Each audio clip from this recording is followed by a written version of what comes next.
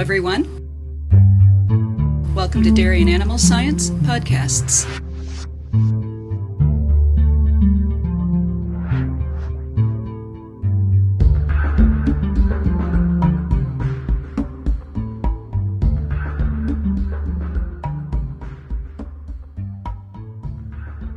The following is an interview with Trent Loos, a 6th-generation farmer and farming advocate. Trent's radio program, Loos Tales, is syndicated on 100 radio stations across the United States and has a following of more than 4 million. I interviewed Trent at the 2006 Pennsylvania Farm Show.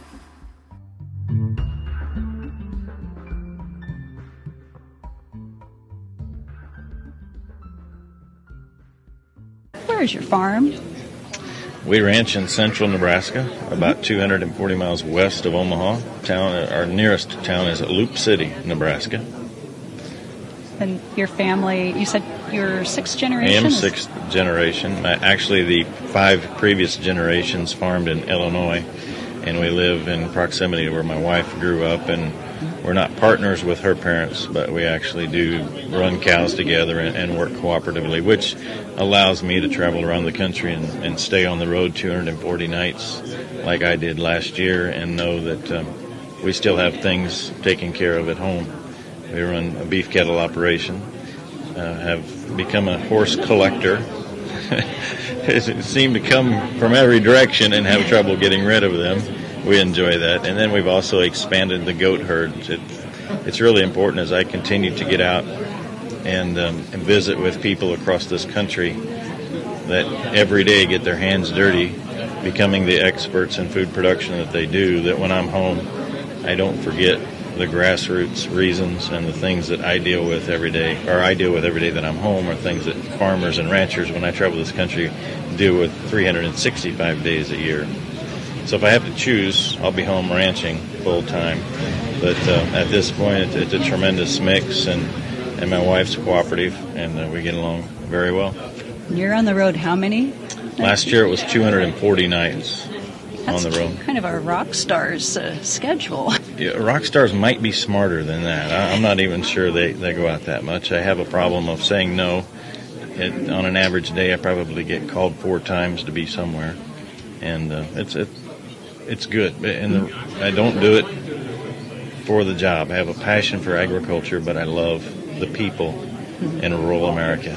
And there are people here at the Pennsylvania Farm Show that, tell me little things that they have done, and that motivates me and inspires me to continue to leave home, because I've got 3 daughters, 8, 4, and 1. And in fact, one of them this week started walking around in the house. My 1-year-old just started talking, and some of her first words were "Daddy, home." That really works on me.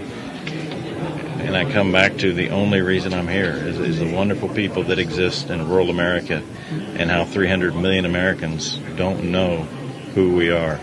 And so if I can do any one thing to motivate people to get out and be better spokesmen for themselves, that benefits me and my family at home as well. So that is my driving factor.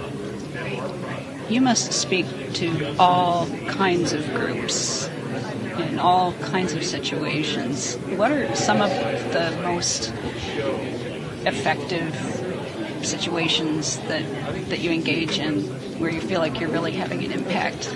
Well, first of all, I am accused of spending too much time preaching to the choir being people who believe what I believe. I accept that criticism, fine, but I believe the choir is too quiet. The choir needs to get louder, get out and tell their story better. But I'm finding ways of getting in front of groups that we completely disagree with more often. And people in the animal rights community do not always appreciate the things that we stand for, the reason that we believe it's ethically and morally right to take the life of an animal, to improve human lives. I enjoy speaking to those groups, and when a lady, as one did very recently at the University of Missouri, in Columbia, Missouri, I said death with a purpose gives full meaning to life, meaning that we respectfully take the life of our food animals for the benefit of humans. A lady stood up in the back of the room and said, "I could see where your death would be a great purpose." But that particular moment fostered dialogue that we have never had before with people that we don't agree with. The biggest problem I assess of people in rural America is if there is somebody that we don't agree with, we tend to run. we need to walk up to them and say, why is it that you don't agree with whatever that particular issue might be? In this case, it would be respectfully taking the life of an animal. And you can enter some tremendous dialogue, and you yourself will learn more about what it is that you believe in. And I'll tell you, I'll just walk you through my evolution. It wasn't until the point that I began to doubt myself why I believe that it's right. Maybe we shouldn't take the life of an animal. Maybe we can get all of our dietary protein from soybeans. And then when I began answering those questions, I became a better spokesman for what it is that I really believe in. And I believe that all of us in rural America need to put ourselves in the position that gets us down the path of doubting what it is that we're doing. And when you answer those questions, you'll be much more confident and understand why it's important that we become better spokesmen. At what point in your career of being a spokesperson did you start asking those questions of yourself, or has it been sort of a recurring thing? No, it was early on. It was early on because within the first year of traveling this country, telling the story, any opportunity that I had to confront somebody that I didn't agree with, I took advantage of. I would attend animal rights conventions. I attended a hog summit in Gettysburg, Pennsylvania, which was a very instrumental day in my life in terms of confronting some people that did not believe in modern-day livestock production. I did that early on, and it was something that I just continue to seek those opportunities. What got you started in this role? James Cromwell. Tell me about him. James Cromwell is a British actor. You would recognize him. He was in the movie Babe. He was in western South Dakota one day speaking to a group of about 300 people, and he categorically said, we do not need animal agriculture in this country anymore, and I'm going to get rid of it. And I realized that day that people and other people like him continued to travel this country making erroneous statements like that, and we just write them off as wackos, and they don't really get it. Well, I understood that if people like that continue to tell that story, at some level, every person will begin to believe that.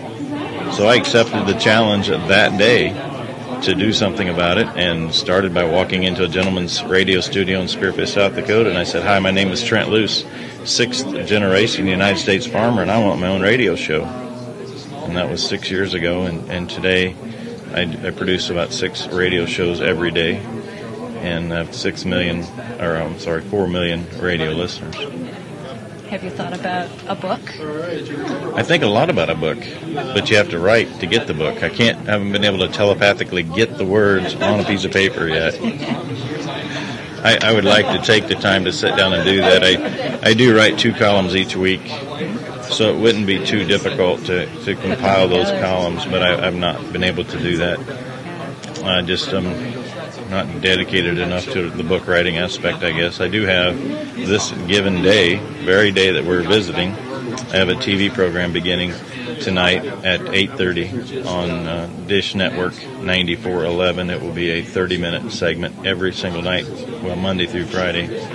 Loose Tales with Rick Wheat, a friend of mine who's a horseman, a horse trainer, have teamed up, and much of the program will be committed to telling the story of the people in rural America, the food production in this country, and then we as a nation have got a tremendous love affair going on with horses, so we'll capture some of that and be it's a tremendously diverse, excellent approach, I believe, to telling the story. Good combination. Mm-hmm. Do you feel like you've had an impact, or I guess let me rephrase that, how much of an impact do you think you've had over the past 6 years? I don't really know how to evaluate that. I come to, Pennsylvania, maybe my very favorite state to come to. And it probably has to do with the impact that I have felt I have made. One of the greatest honors outside of anything family related, the greatest honor I've received was in April of 2006. I received the honorary degree from Penn State University's Block and Bridle Club. I did not attend Penn State. I did not attend college or a university at all. And for them to have said thank you and given me that honor was tremendously humbling, and it is a small way that I can measure the impact. But it's not that honor in itself. It's the individual kids that I have met along the way and the stories I've had here At the Pennsylvania Farm Show this year, I've had probably 6 past Penn State block and bridle students come up to me and share their newest encounter with somebody that they didn't agree with, and they got in their face, not in a confrontational way. You can confront somebody without being confrontational, but stood up for what they believed in. So measuring my impact every time I travel is simply those little stories that those people probably believe are insignificant, but to me are huge, because I know if they are willing to stand up for what they believe in, other people are witnessing that, and they are also motivating people. Are there many people like you who do what you do? I would say if we started by taking a poll here, they would say there's nobody else like me, and there's a good reason for that, because we don't need anybody else. There are a lot of people who work and sacrifice family time to go out and contribute to the system. We have 22 million people in the food system. You know, one thing that does bother me a little bit, we get together in agricultural-based meetings and we talk about only 76,000 farmers produce 80% of the food in the world. Mm-hmm. But there are people at every sector and level of the food business, from the guy who is the janitor at the packing plant to the people who clean and do things along the way, all contribute to the nation's safe food supply. Every single one of us in that system are significant. I have so many people that come up to me and say, I'm just a farmer. There is no such thing as just a farmer. If you look at the accomplishments the United States farmers have made in utilizing fewer natural resources and feeding more people, it is mind-boggling. And that's probably why I enjoy coming to Pennsylvania in addition to the people. But you can look at great livestock counties like Lancaster County, Pennsylvania, top 5 counties in the nation for dairy production, top 5 counties in the nation for broiler production, for egg-laying production, for pork production, 600,000 residents in that county, and they still do a great job combining the urbanization of America and converting natural resources into human consumable products. It has taken a lot of intelligence, fortitude, and foresight for the farmers who have continued to do that, to do it better than anybody else in the world. So we all contribute significantly to the food system that we live in. What do you think the future of agriculture is? What we want it to be. States? It's that simple. If we continue to tell these kids that they are our future, that's all it's going to be.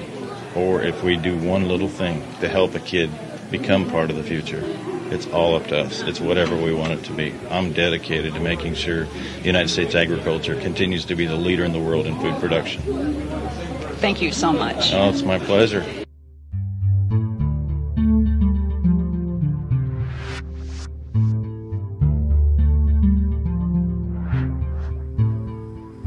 You can learn more about Trent Loos at loostales.com. That's LOOSTALES.com.